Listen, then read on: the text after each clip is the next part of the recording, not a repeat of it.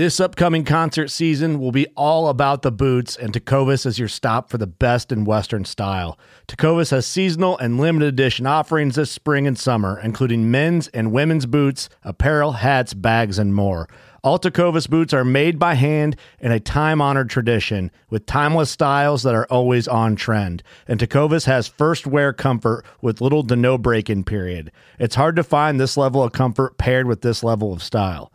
Stop by your local Tecovas store, have a complimentary drink or two, that's WCB style, and shop new styles. The smell of fresh leather and friendly staff are at your service. Many stores even have leather custom branding to make your boots truly personalized. And with regular live music and events, there's no in-store experience like it. If you can't make it into a store, just visit tecovas.com. That's TECOVAS.com. They offer free shipping on all boots, as well as free returns and exchanges, and ship right to your door. Go to tecovas.com and find your new favorite pair of boots today. Fishing like a local isn't just about catching fish. It's about connecting with the environment and the people who call it home. It's about hearing the stories and traditions that have been passed down for generations and sharing unforgettable moments with the people you meet along the way. Fishing like a local is having an experience that stays with you forever. And with Fishing Booker, you can experience it too, no matter where you are. Discover your next adventure on Fishing Booker.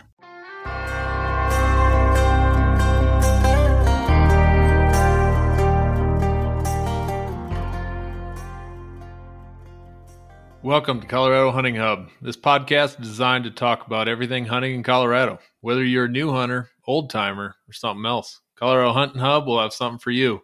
I'm your host, Clint Whitley, and let's get started. Nothing got a deed to the land, but it ain't my ground. This is God's country. Hey everyone, thanks for tuning in to Colorado Hunting Hub. We've got a cool series for you in this next 4 episodes, and they are going to be region specific. So we're going to start with the Northwest region and speak with some different CPW representatives to chat with us about those regions and a little bit about the herd outlook, the herd health, mainly around deer, elk, and ended up being a little antelope in there as well. And then chatted with them about license allocations, a little bit of that, and then how the wildlife is managed in each region. And I had the same questions set up for all 4 interviews, but each one ended up being a little different. And even though I do not hunt in 3 of the units, or regions, I should say, I got something out of each one. So even though you may only hunt in the Northwest, I would consider checking out the Southwest, Southeast, and the Northeast region audio. So that's coming up. We've got a couple of biologists on the Front Range, and then on the Western Slope, we've got the, you'll have to listen to their titles, but Western, Northwest region, public, they deal with the public, and so kind of the publication. So sorry, Randy and Joe, got messed up your titles, but they're in the main portion of the podcast. So great guys there, and then Julie in the Southeast, awesome there. And when I'm recording this, I hadn't quite done the Northeast one yet either. So some good stuff in all of these, and we're gonna pump them out all 4 at a time. So I hope you enjoy and get something region specific, or get motivated to try out something new, maybe like the over-the-counter whitetail deer tags in the Southeast. That was something new and kind of cool, so check that out. But before we get to that, we've got some giveaways that we're doing. Kind of crazy. I've got 99 people registered for the Onyx membership giveaway that I'm giving away 12 of them over the next 11 months. I've emailed 6 people and redrawn the May winner over and over. Nobody replies. So check your email. I'm trying to give these away, and I can't. So hopefully that doesn't happen with the Vortex binos. I posted on my Instagram that I pulled them out of the box. Sorry about that, but I had to.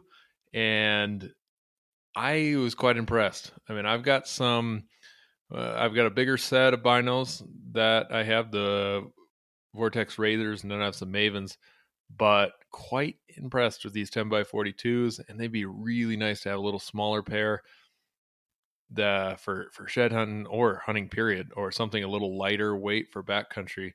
So they're pretty sweet little set of binoculars. Only $279.99 is what the MSRP is on those. And I've only got 183 people registered, so I'd say that's not horrible odds. And then we also have the XL Mountain Gear backpack. There's only 130 people registered for that thing, so we're not talking like 1 in 1,000 right now. Your odds are far better than many giveaways. And this pack is that you could potentially win is valued at $600 to $680. It all depends on which one you pick. They're going to fit it right to you. And I tell you what, this is a pack you need to get. This pack is not in my possession, so it's going to go come right from XO, so you get that good fit. So I hope maybe one of my hunting buddies wins it, so I know they're outfitted. So other things we got going on. Appreciate I Hunt Colorado's Facebook page. If you haven't been over there, make sure you ask to be a member of that group. Great group of guys, the admin there, and because we almost chat daily on Messenger about different things. So check out what's going on there. Nice to stay up to date on some good things and be a part of a hunting community. Make sure you follow me on Instagram, Facebook, Colorado Hunting Hub. And got questions or comments, email me at clint.a.whitley@gmail.com. You can also find this podcast on Podbean, which is coloradohuntinghub.podbean.com. You can find it on YouTube. You can find it on Apple Podcasts. You can find it wherever you're listening to right now. Spotify, iHeartRadio, Google Play, wherever you want if you don't like the platform you're currently using. I currently do everything on Apple Podcasts. And there you could leave me a little 5-star review. That'd be helpful. And subscribe. If you subscribe, you're going to get these right away, and you don't have to. Sometimes I forget about podcasts and certain ones that I don't listen to continuously. So it's nice to subscribe, and they're there. So when I'm out of cell range or something, it's like, oh man, I ran out of what I normally listen to. I need to listen to this other one, like the XO Mountain Gear pack or the backcountry. There's this backcountry something or other. So sorry for messing that up. But they've got one, and so I subscribed. So I've got those episodes ready to go when I'm out of cell service and can't download them. So here we go. We've got the Northwest, the Southwest, the Southeast, and the Northeast region with CPW. Should be something for everybody out of these as long as you hunt in Colorado. So enjoy. And let me know what you think. Randy, I want to thank you for coming on to our podcast and speaking to us about the Northwest region of Colorado. What's your role? Let's start there. Kind of what's your role with CPW? How long you been there? How do you like to recreate? Tell us a little bit about yourself. Thanks, Clint. First, thanks for thinking of us and having us on the podcast, having me on the podcast. It's great to be here, and absolutely love talking to sportsmen and talking about the opportunities that Northwest Colorado has to get out. No question apparently is easy, and maybe it's just because I try to get as much detail out there as possible. So my role with Colorado Parks and Wildlife, I'm a public information officer. So my job is to share information with the public, to be a resource for the media and for the agency about communications. Originally, I was a journalist. I was actually a radio news director in Grand Junction for many years, and so my background is more broadcast. My educational background is in sociology. Master's work was in a field called Human Dimensions of Natural Resources, which is actually kind of the study about how all of us kind of interact with all the things that a wildlife agency does. How do we help people understand the environment? What do people think about the environment that they're living in, that they're recreating in? Those kinds of things are what that human dimensions field is all about. So I'm kind of the people side of the agency. So that's my job, both as an input to decision making, but more as a speaker to, kind of broadcast information to the external publics. You asked how long I've been with the agency. I started with the Colorado Division of Wildlife before the merger with Parks. I started with DOW right around 2003. Which I guess would make 17 years with the agency, but I did take about a 6-year hiatus. From '03 to 2010, I was the Northwest Region Public Information Officer, same position I'm in right now, but then promoted and was head of communications for the entire agency at the time of the merger with State Parks. So I headed communications for Colorado Parks and Wildlife for the first few years, helped get things merged. And then my wife and I got a little bit crazy and decided to do something most people wait for retirement to do. And we decided we wanted to live fun and live an adventure before we got too old to enjoy it. So we spent 6 years in Hawaii from 2014 up until February of this year, working and living in Hawaii. So very different environment and all of those things. But as my parents have gotten older, they live here in Western Colorado. It was time to come home. And so was very pleased that my old position actually came available and jumped right in. So I haven't been back that long, only a few months, got back just in time for, I don't know, COVID and, lots of other stuff. So as far as recreation, my wife and I are kind of water people. We like to boat and fish and get out on the water. Maybe that was the draw of Hawaii. And, so we still love doing that stuff in Western Colorado.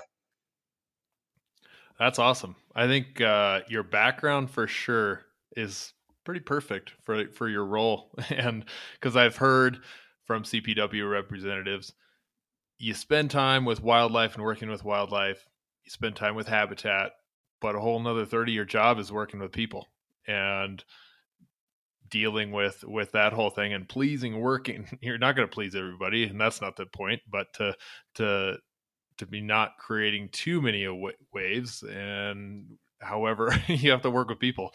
And I have no sociology education whatsoever.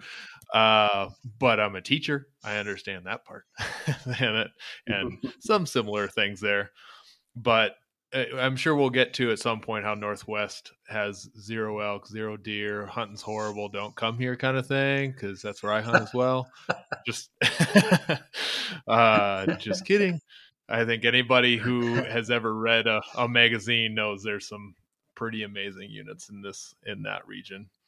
And also I think what you're bringing to this podcast, I think, is very in line with the purpose of this podcast. And that's to help educate. I'm an educator and I'm doing it for free here because I enjoy it. And this is in line with helping that streamline the learning that comes with coming to Colorado as a resident, non-resident, whoever, to come and hunt here. And there's definitely a learning curve. So I think this is one of those steps we can take, and bringing in experts like yourself to share about a specific region, because there's so many new people that I chat with, see comments on that are, what do you know about this area? What do you know about this area?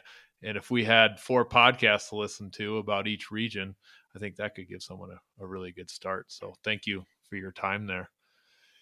And the place I want to start is how does your region, what does it look like? Can you give us a kind of an understanding of just the boundaries, trophy units, over the counter units? What's it comprised of?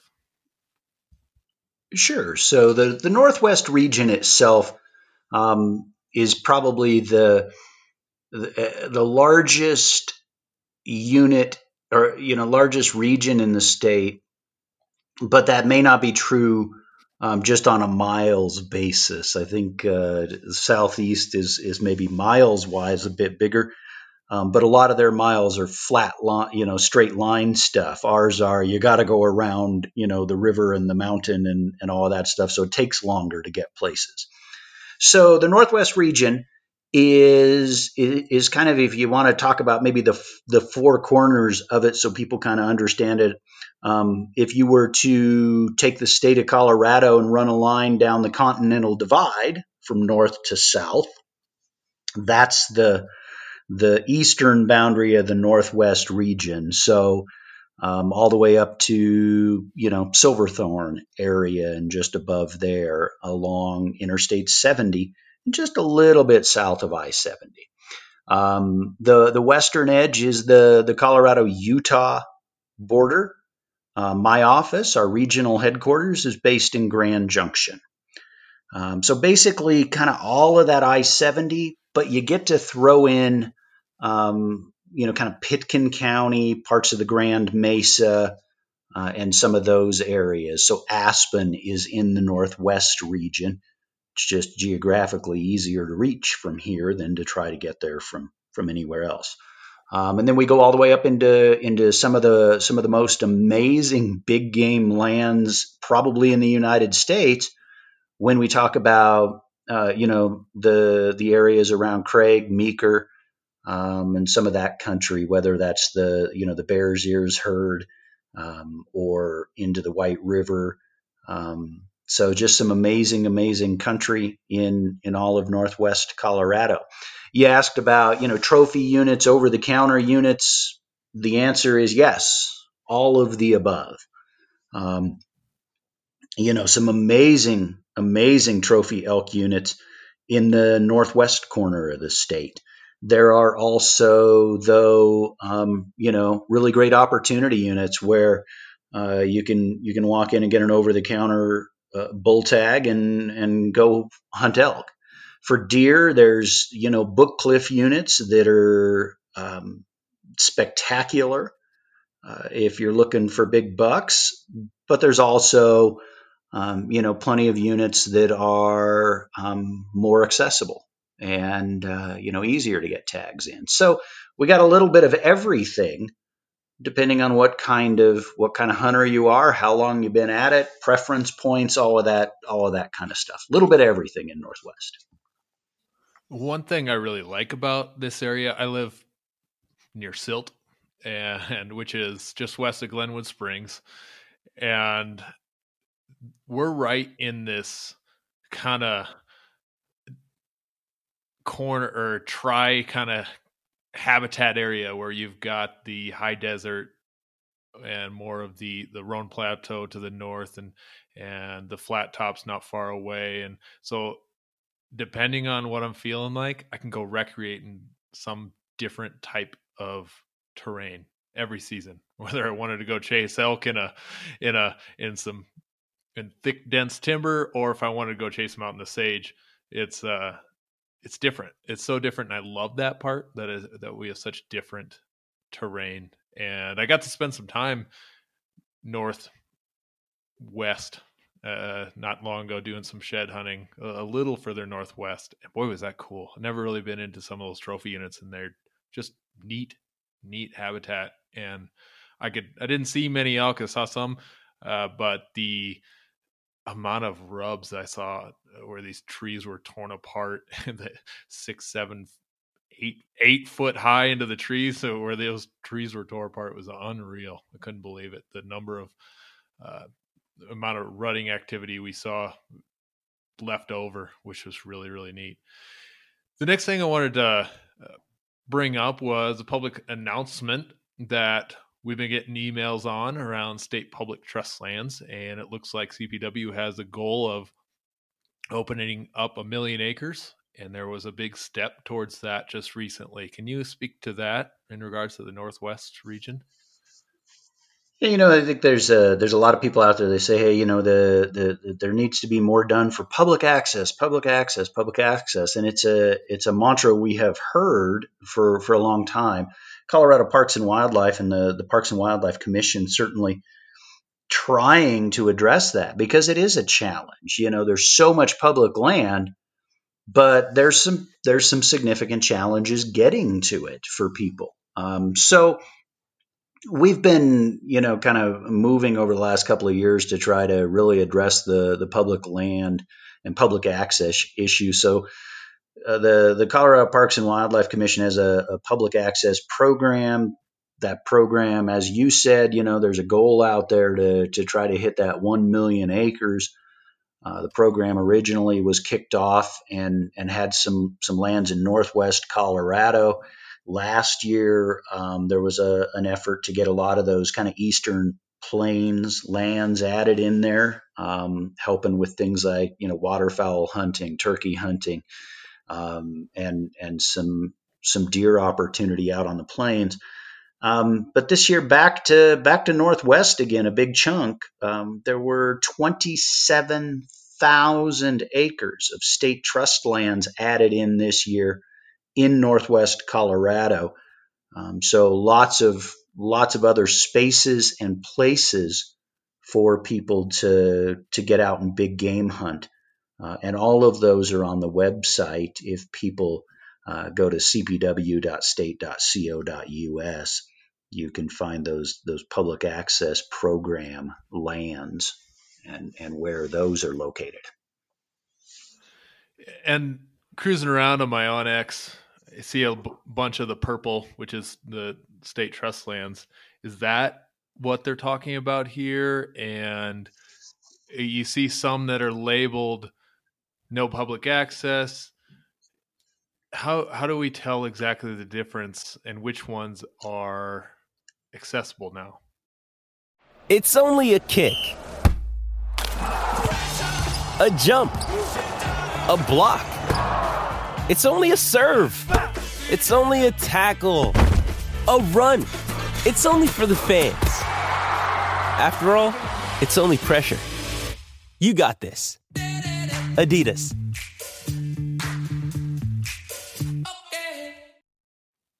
As you're moving around through those, what's happening is those will be changing, and as that access is, we've got the agreement in place.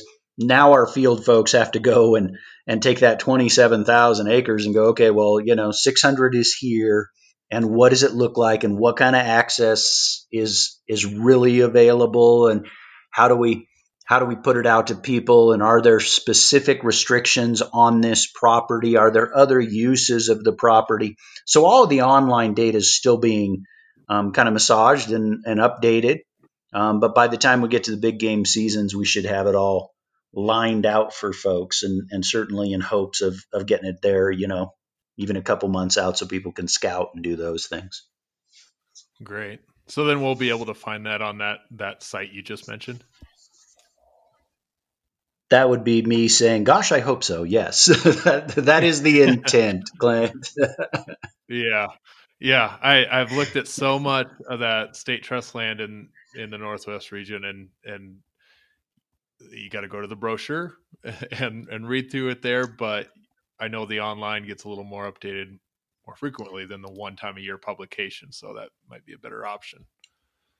It's fascinating to see people that hunt, because there's all kinds, and one of the biggest things that I don't think people that don't hunt, I don't think they understand is that it actually is not that 1 week a year where you get to go out and chase deer and elk around.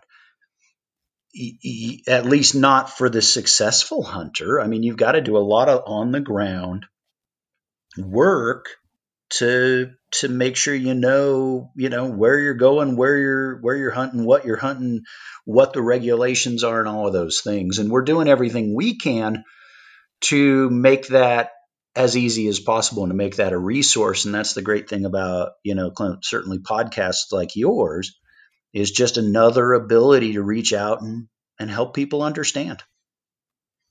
Oh my gosh, you're dead on with that. My wife tells me to quit talking about hunting so much, and I think sometimes she tells me to quit thinking about hunting so much, because that is the truth.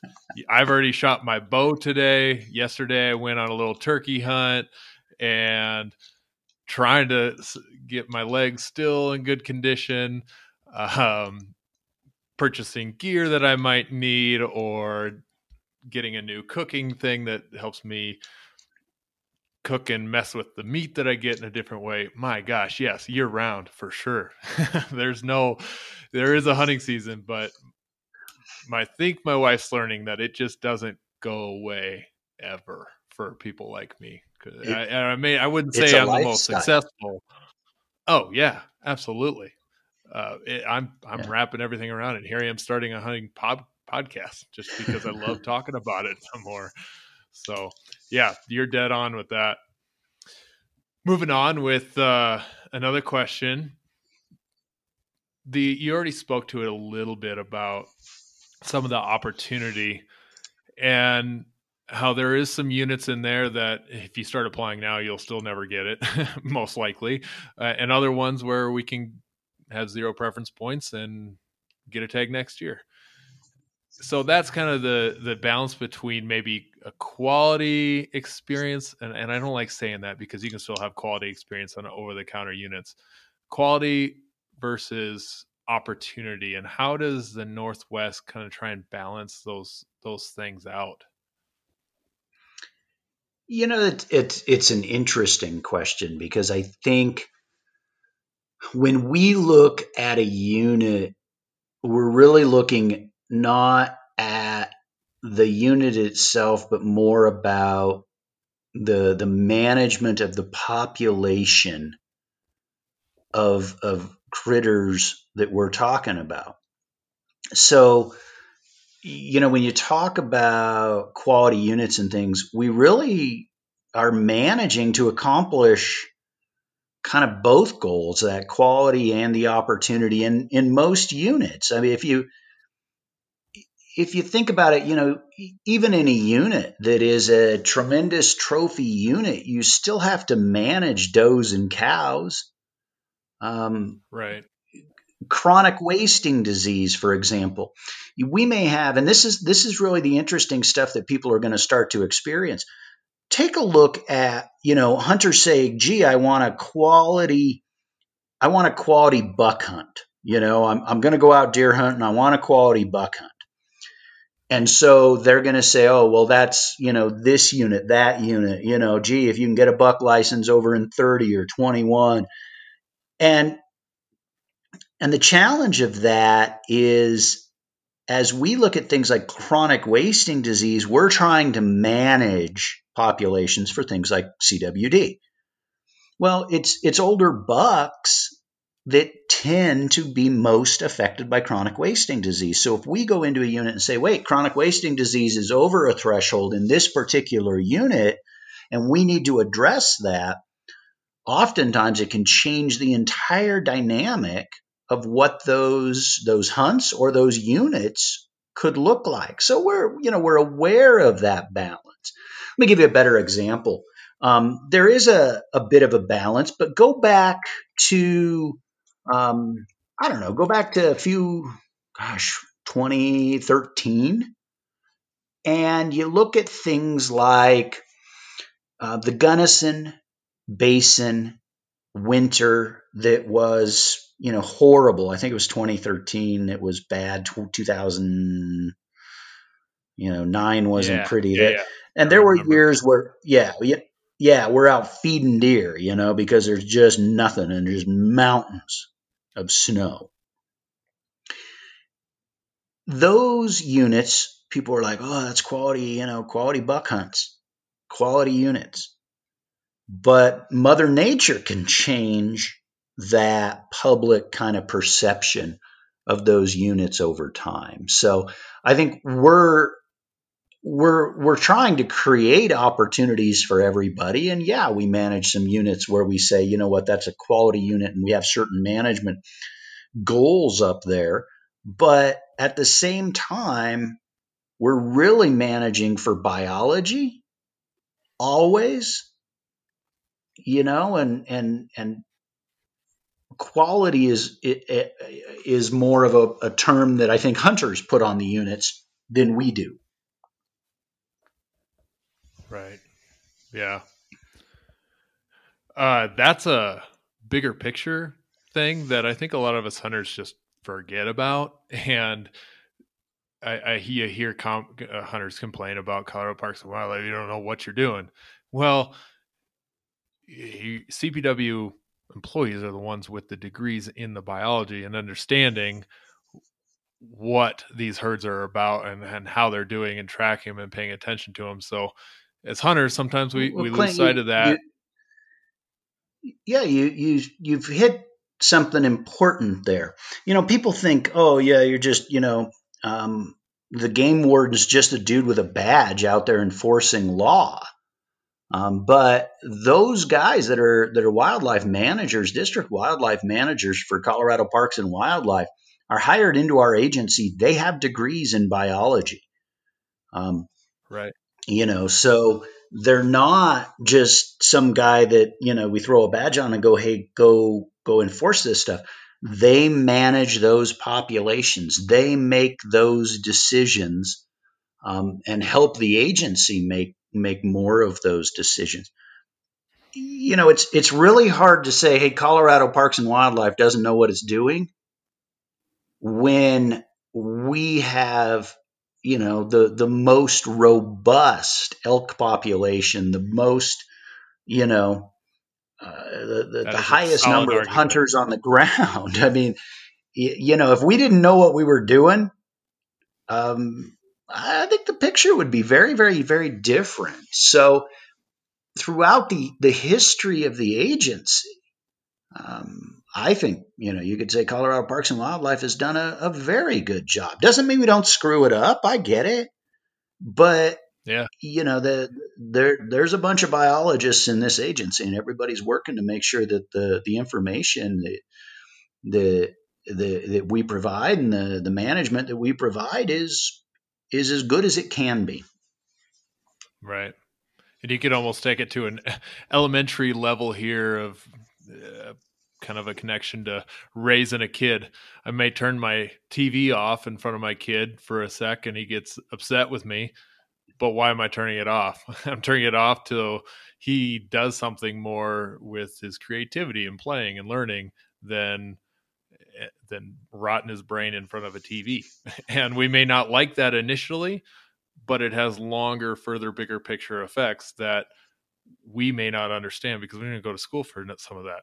I have a biology degree, but still I'm not in the field of managing wildlife, and I'm learning all the time about how elk and deer move around and use the landscape and what interrupts, how development interrupts them, and all those sorts of things. So yeah, there's a level of trust that I think hunters need to have with the management of that, and realize, yeah, that reduction in tags didn't allow you to get a cow tag this year, but in the long run, those herds may be improved over the next 10 years. You're looking 10 years, not 1 year approach. So I get that. And it's important, I think, for us to be reminded of that.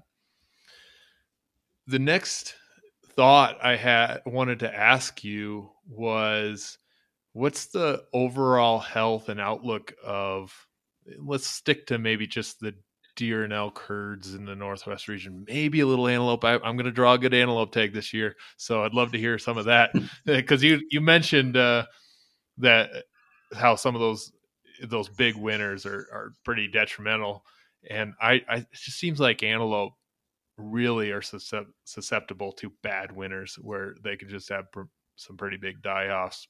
And I don't think this year's winter was too terrible on the antelope. And I'm hoping to find a nice quality antelope out there. But speaking about the pronghorn, elk, deer, kind of what's the health and outlook looking like? Well, this is there's good news and bad news kind of answer. The good news is the outlook's pretty good. The bad news is that's because maybe we take a look at the outlook and compare it to some challenges that some of the other parts of the state are facing.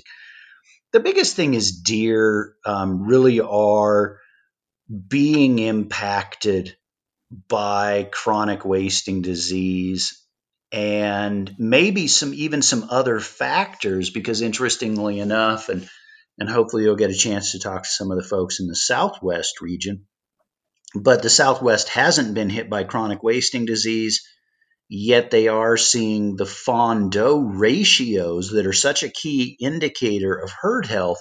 They're seeing those fawn doe ratios drop. So deer is a challenge. Northwest, we've stayed fairly good to the point that we're actually reducing some license numbers. And people say, well, wait, if health is good, why are you reducing numbers? It feels a little backwards. But we get those herds to certain populations, and then you're no longer trying to drive down the population, you're trying to sustain the population. And that requires less hunting pressure. So in some areas, the deer are doing very, very well, not enough that they've climbed above objectives and need additional hunting pressure, but they're at really very stable levels. So that's good news. Chronic wasting disease is obviously a factor, and for deer, we've got to manage for that. We're learning more about it. We're one of the leading researchers in the field of chronic wasting disease in the United States. And we continue to do a whole bunch of research on maybe ways to get ahead of it. Elk are less affected, but still affected. But the elk population in northwest Colorado is pretty darn healthy. And just because you asked, I'll tell you this on pronghorn. They do fairly well. We did have a slight reduction in northwest in the number of pronghorn licenses available. But some of that's due to just some management of a population, a smaller population that we had to have a bigger impact with. So, the herds are okay. The moose are doing well, and those things too. So, population-wise, overall, deer, elk, they're doing pretty well in Northwest. That's good to hear. Good to hear. And it seems like with chronic wasting disease that it blew up, and I can't say how long ago, let's say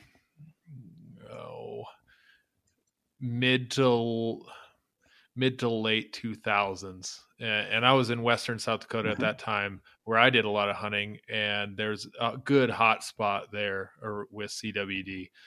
And I've harvested an animal with CWD, and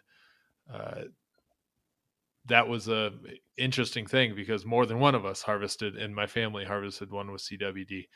And it kind of seemed like it blew up at that time as a big concern. And then it seemed to back off a little bit. And now it seems to be back with some more vengeance. Is that kind of seem right? Or is that just me being ill-informed? I'll tell you something that people should be watching. Let's talk about disease for a second. If you really pay attention, and maybe we can talk about crime too, because crime matters here. Like I said, I'm a sociologist. So you go back to the 1980s, and everybody said, oh, crime is getting worse every year, violent crime rising. In the 90s, the FBI actually changed the definition of a bunch of things that qualify as crime. And so then the stats started to change. We see crime decreasing. Additionally, people get older. They're not as good at being a criminal anymore. When you're 80, you can't go out and strong arm rob somebody. So there's all these other factors that play into it. You talk about disease, and right now everybody's really up to speed on COVID. And we go, wow, the United States has more COVID cases than anywhere else. And yet, we're pretty locked down. and then there's this discussion, and I won't get into politics, but there's this discussion of, okay, is that about the fact that we're just testing more? We test more, so we see more. Now take that all over to chronic wasting disease, and there's a whole lot of implications. And I think what you're seeing is some of that, as the agencies maybe have a little more money and can devote more money to research, they start researching more, they start testing more.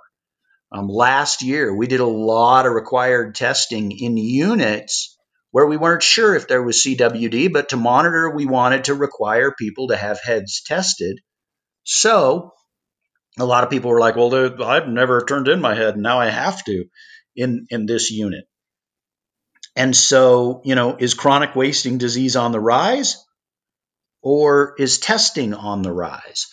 And there's factors of both. So really what you've seen with chronic wasting disease, and it's a serious, serious issue, but you really have to kind of dive into, what's really happening. And that's where the biology becomes so important.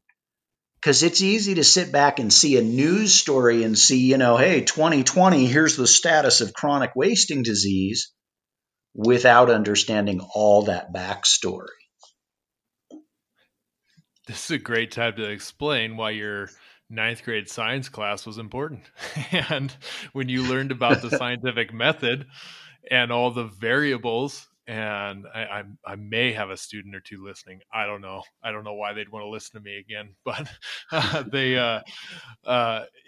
when you learn about the scientific method, you learned about variables and what story you want to tell with the data you're collecting. And we forget sometimes that data is not constant. The data can be constant, but the way things show up as we progress in society, that's going to change. And so, yeah, you're absolutely right. That's a great connection with the testing there to make sense on that with the disease. So, yeah, that made me just think of my old biology class that I used to teach and running through the scientific method and looking at variables and how you're proving something versus not proving something. And yeah, that was a cool connection. So I've explained the North American model of wildlife conservation and back in episode 8, when we kind of looked at some of the new trapping ban things that were citizen petition that was coming around, which obviously suddenly is gone. But can you enlighten us on how CPW uses that model in the work that they do? Yeah, absolutely. It's a great question about the North American model, because we use it extensively in the day-to-day without even really being aware of it. So many of our people are raised in the ethic of the North American model. They grow up, so many of our guys and gals out there that are working in this field, are natives to Colorado, and they grow up and they go, yeah, I want to work for Colorado Parks and Wildlife. And so, they kind of grow up in it, but it's key in Colorado. Early May, as the Parks and Wildlife Commission met, they actually had a presentation from one of the people that wrote a very large report on the North American model, where it's headed. And they had a presentation at the commission meeting to help the wildlife, Parks and Wildlife commissioners understand it. So I think it's woven into the fabric of what we do, and it lays the ethical groundwork for how we try even to regulate things like hunting. People see regulations and they go, oh, well, that's stupid. Why do we have that? Why am I required? I want to go out and hunt. I wait 20 years to hunt a trophy animal in a unit. I go out, I want to hunt that trophy animal. The most important thing to me in waiting for that is I want that, I want the 6x. I want the massive elk. But why do I have to, Why do I have to prepare all the meat for human consumption? Why is that a regulation? And that regulation exists to get back to, kind of that ethic of the North American model of wildlife. You don't go out and kill things and waste them. And so the North American model underlies everything we do. Now, will the North American model change? Because I think the public's changing, and there's a lot of interesting questions about that. And who knows the future? But the North American model of wildlife conservation, sportsmen pay to support wildlife conservation and have for many, many, many, many years. And so it really underlies everything that the agency does. There's people that want to change it. There's people that prefer the king's deer concept of wildlife belongs to all people, and the government should regulate it and decide who gets to do what and some of that. And that's not really the model that underlies what we do. It's a different kind of management. I think if people did a little research, let's say hunters did a little research on how European countries manage their wildlife, we'd have a greater appreciation for sure. And that we have this public resource to enjoy. So that's an important thing to remember. A definitely misinterpreted conversation is around exactly how these license numbers are determined.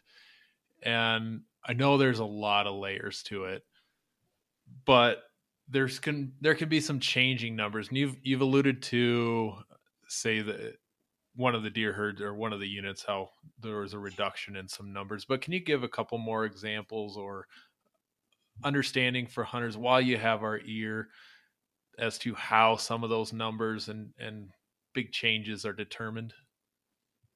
Sure, absolutely. And it's such a science-based kind of process on our end that then converts into a data mountain that then has to be distilled out to the hunter on the ground. And every level of hunter, from experienced guys that are way into the data to a brand new, kid that just got his first hunting rifle, just got his hunter safety card, and is ready to, hunt elk for the first time. And you got to be able to kind of communicate all of that. So the basis that we use for management of populations is really the herd management plan. So herd management planning means we take a look at a population of deer or elk. Let's say the White River elk herd, largest elk herd in North America for most of the past 30 years. The White River elk herd is, and in insider baseball terms, is what we call a DAU, a data analysis unit. So that's a large herd area. The White River elk herd is made up of 7 game management units: 12, 23, 24, 25, 26, 33, and 34. So these game management units make up the White River elk herd. But we don't look at it on a game management unit basis. Game management units are kind of how we get the harvest out there. But a larger herd area is, where does that herd spend most of its life? When you need mealtime inspiration, it's worth shopping Kroger, where you'll find over 30,000 mouth-watering choices that excite your inner foodie. And no matter what tasty choice you make, you'll enjoy our everyday low prices, plus extra ways to save, like digital coupons worth over $600 each week. You can also save up to $1 off per gallon at the pump with fuel points. More savings and more inspiring flavors make shopping Kroger worth it every time. Kroger, fresh for everyone. Fuel restrictions apply. So when we're looking at it, we're looking at winter range, summer range. Where are they calving? Where are they, doing all of these other things? And that becomes that data analysis unit, that herd management area that we're looking at. So, as you mentioned, Clint, going out shed hunting and not seeing any elk. And I go, okay, well, maybe in, summer when Clint goes out or spring and shed hunts, he's in basically, if he's shed hunting good areas, he's out in winter range where they are when those antlers drop. But that doesn't mean that's where they are in the spring, in the summer. They're back up, kind of moving into that higher elevation stuff. And so, people need to understand that these critters are moving around.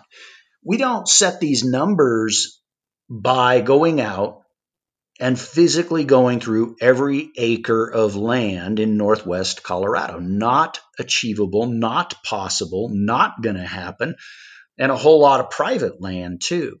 So we will fly these herds. They, fly along. They analyze the content of the animals they're seeing on the ground. Is it a calf? Is it a cow? Is it a bull? All these different factors. They pump all of that information into a model. So we're basically modeling the herd. And based on that habitat, that number of animals that we were able to model, what does that extrapolate out to for a population? So it's a bit of science and a whole lot of art. And we also, we're learning about hunter numbers and how to set license numbers and things sometimes at the gas station. When you pull in and the guy goes, oh, hey, you work for Colorado Parks and Wildlife. I was just out in, GMU da-da-da, and look what I got. And then there's an opportunity to go, wow, okay, that's a good size buck, and over time we go, hey, I'm seeing a lot of good harvest, and those kinds of things can also factor into some of the ways that we set license numbers. So it's science, it's art, it's history, and in the end, you hope it works out right. But it's not an uneducated guess. Right. Yeah, you're dealing with so many layers and things that it's not like you can go count every single elk. Right. You got Yeah, we count the legs and divide by 4. So that's our methodology. And other than that, Yeah. So the 2020 to 2025 big game structures just released recently. What's in that's good for the Northwest region? So probably the biggest changes is, this year as people were putting in for licenses, you see primary draw and then a secondary draw, which is kind of replacing that old concept of a leftover draw. Lots of preference in secondary draw for youth. So there's a real effort to make sure that young people are getting licenses. And that was part of that kind of that big game season structure process. Changes in the way that people can hunt bear. Adding a bear license is now kind of an unlimited thing. There've been changes in things like moose. People wait a long time to get a moose tag, and then they want to be able to go out and get the moose. And so you can now extend those across seasons. So if you draw an either sex or a bull moose tag, you can, as long as you're using the right equipment, hunt it in multiple seasons. You can go out with archery equipment during archery season. You can go out with muzzleloader equipment during muzzleloader season. So, or rifle in the rifle season. So giving people that are waiting that longer period of time more options, and also helping kind of clean up the harvest, and we set a license number, and then a lot of people don't harvest. By giving them more opportunity to do that, they're going to do what that license is for. That license, we don't issue licenses to just sell licenses. We issue license because we have an understanding that X percentage of those people that go out with that specific kind of license are going to harvest an animal and help us reach our population targets. So, Right. sometimes you want to increase people's take. So we're better at knowing what a license is going to result in. So some of the stuff that was done in the big game season structure is really about allowing us to tighten up um, those harvest estimates and understand them a little better headed in when we're setting license numbers, really knowing what that's going to result in terms of harvest. So one of those things that I saw in there was some of the changes to some season dates, and the I couldn't dive too far into it because I haven't looked at it that closely, but heard some things around having those third and fourth season deer tags being a little later, so we're hitting some of that more rut time. And some folks are concerned about wiping out a big chunk of the deer herd, like in the Gunnison area or something like that, because of having rutting, big, huge, rutting, dumb bucks come out in the middle of the open, in the middle of the day, and be more likely to be harvested. So I've heard that complaint. Is there anything So, yeah, to no, speak to on that? go back to something we talked about earlier already, which is when you're managing for chronic wasting disease, you sometimes need to take bucks out of the system because that tends to be the best way to manage for that disease. So in some units where chronic wasting disease numbers might get high, or you're trying to prevent spread, increasing buck harvest is maybe a good management option. Now, I don't know about the Gunnison units, but let's talk about what the goal is. We get so many people. They come in third, fourth season. They go out. They tromp around out there, and they go, "Well, there's no animals out here."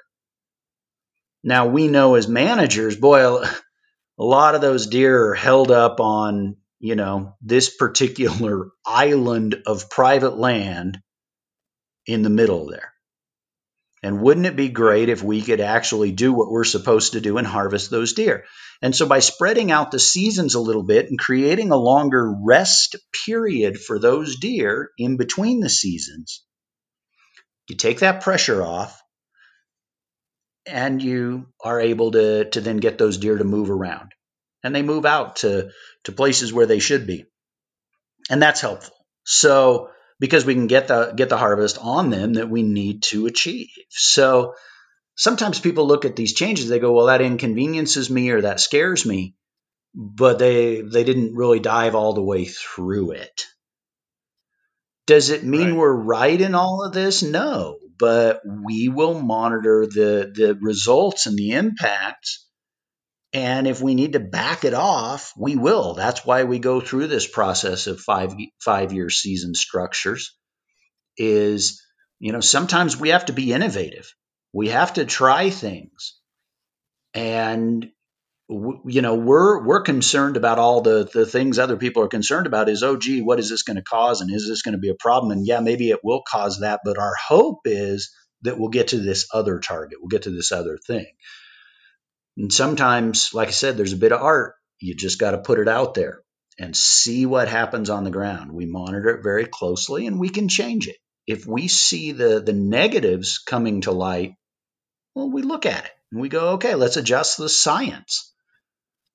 So let's adjust the art too, and go back and change it. So we don't claim to know everything, but there's a whole lot of factors that go into all these decision making ideas. Yeah.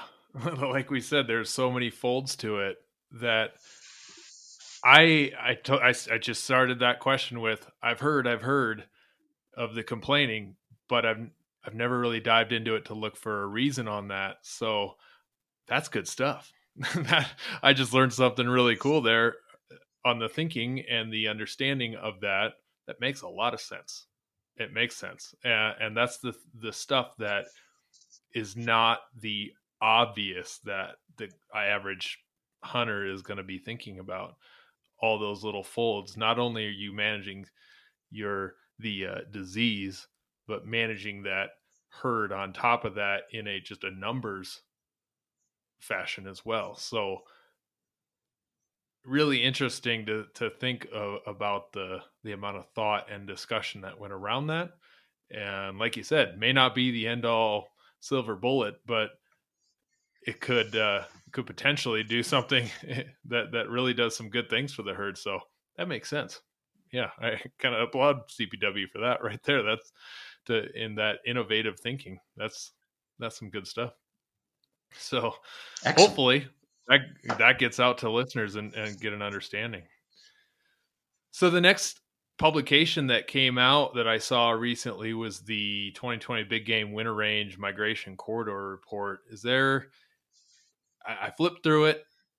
I'm a science-minded guy.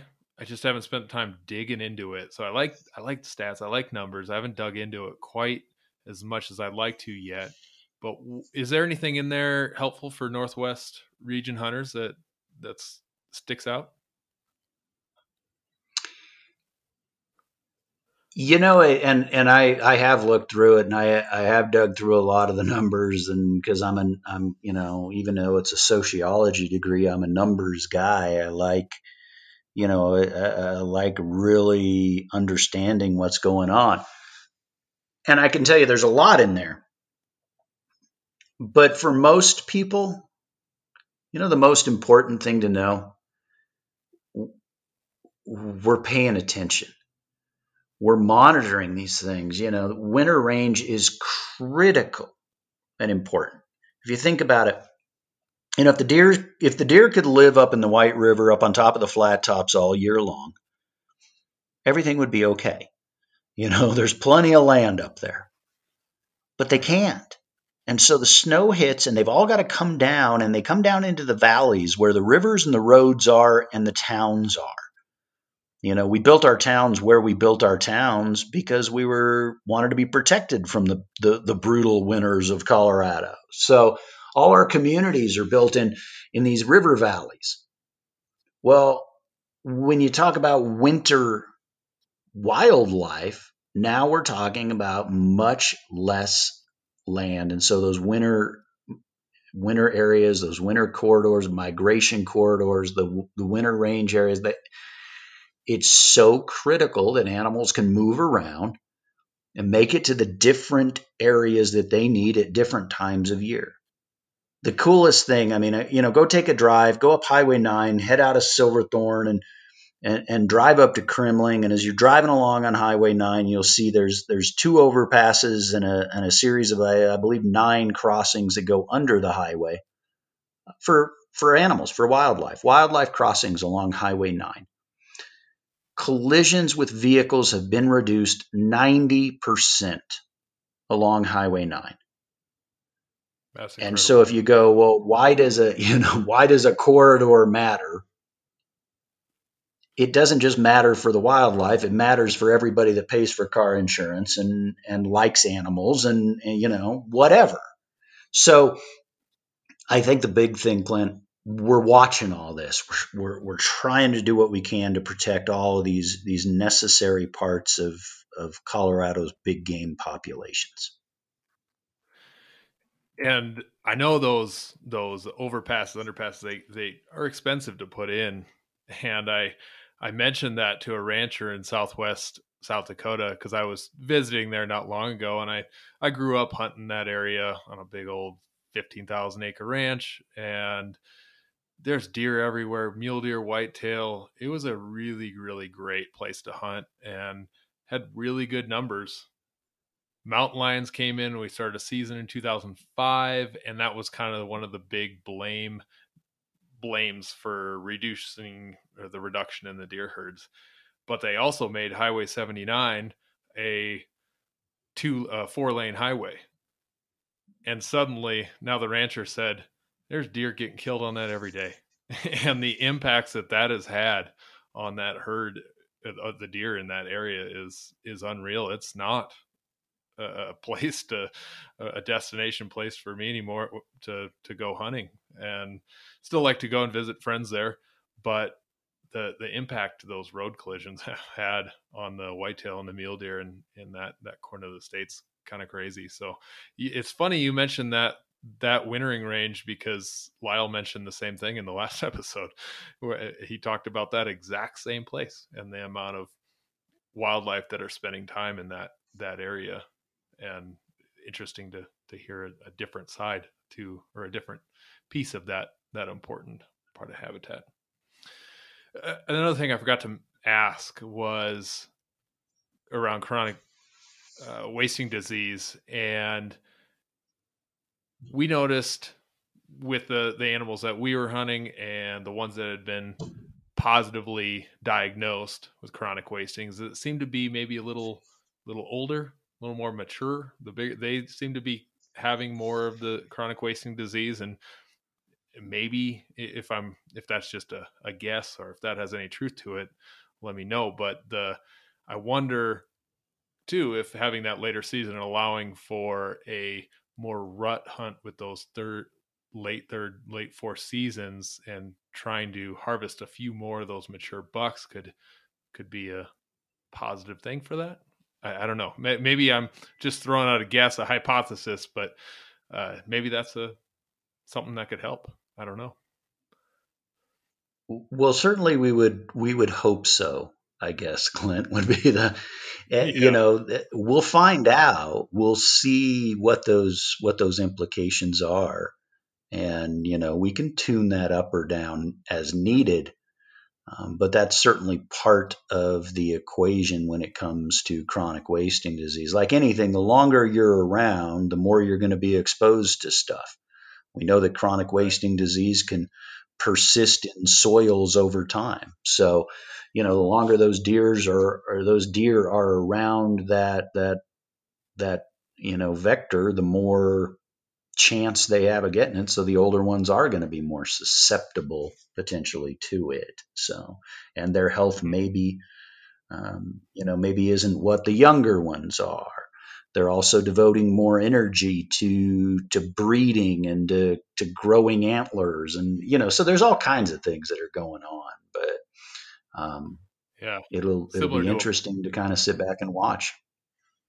Yeah, similar to a biomagnification or bioaccumulation piece to that, just being around more, and yeah, that makes sense.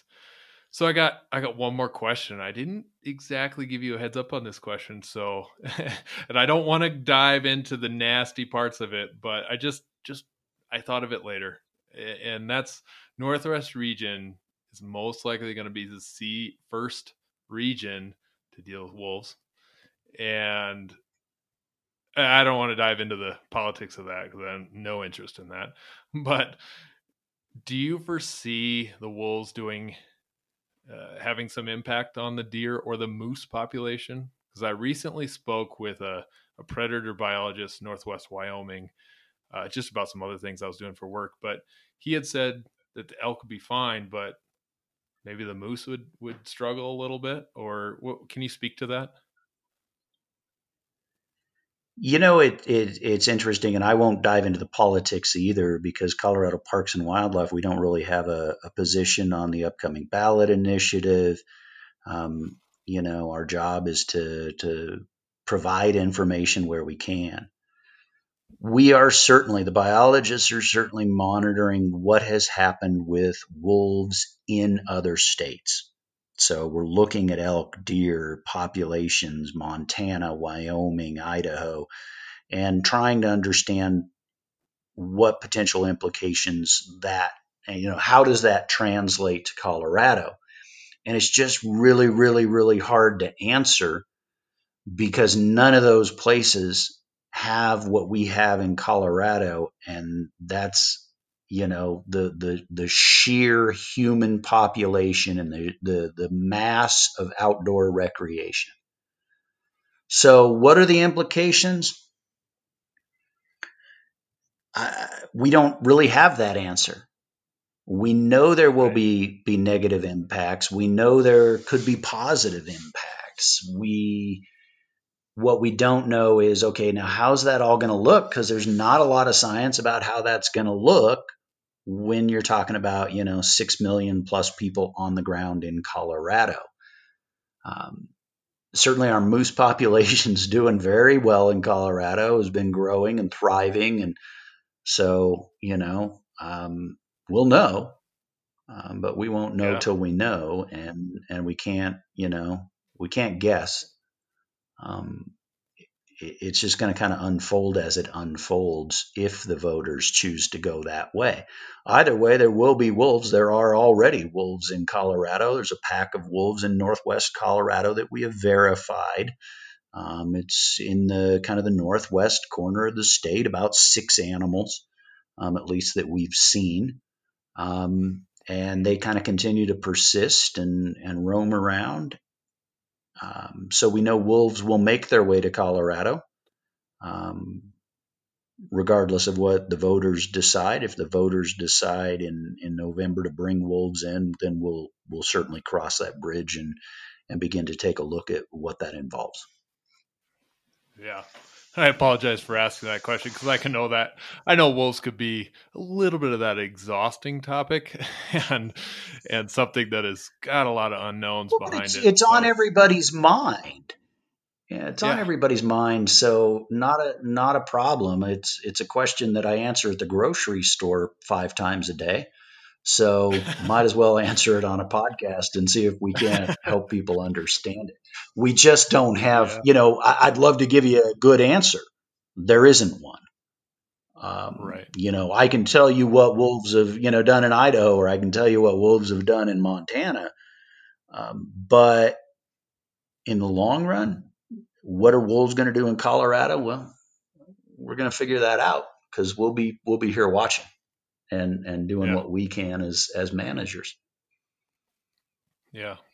And you mentioned something too that just gets me excited about the moose populations. And that was one thing when I moved here in 2012 is I told my wife, go find a job in a mountainous state somewhere where I can go hunt something besides deer. And I was excited about the elk and potential of a mountain goat, which I got last year, which was really cool. And never even really thought of a moose. That just didn't really cross my mind as something that I'd ever really see many of. But my gosh, I can take a half-hour drive down my road right now towards Colburn and northwest of Glenwood Springs. And if I'm up there early enough in the morning, I have a decent chance of finding a moose. And that's just a really cool thing to be able to see, is seeing moose in different terrain. And another that's example. One of the places where it is amazing. We 2004 went to Utah and had a great opportunity to go to Utah in the first year or so that I worked with the agency, and was involved in the trap and transplant to release moose on the Grand Mesa in Colorado. So, and that's all funded by sportsmen's dollars. There would not be moose in Colorado without the work of the sportsmen of the state, the sportsmen, sportswomen of the state. Without those hunting and fishing license fee dollars to fund things like moose reintroduction, we wouldn't have that. So, the people of Colorado owe a great debt of gratitude to the people that hunt, because it supports wildlife populations that people just love to even just go see. People love how many people moose. go?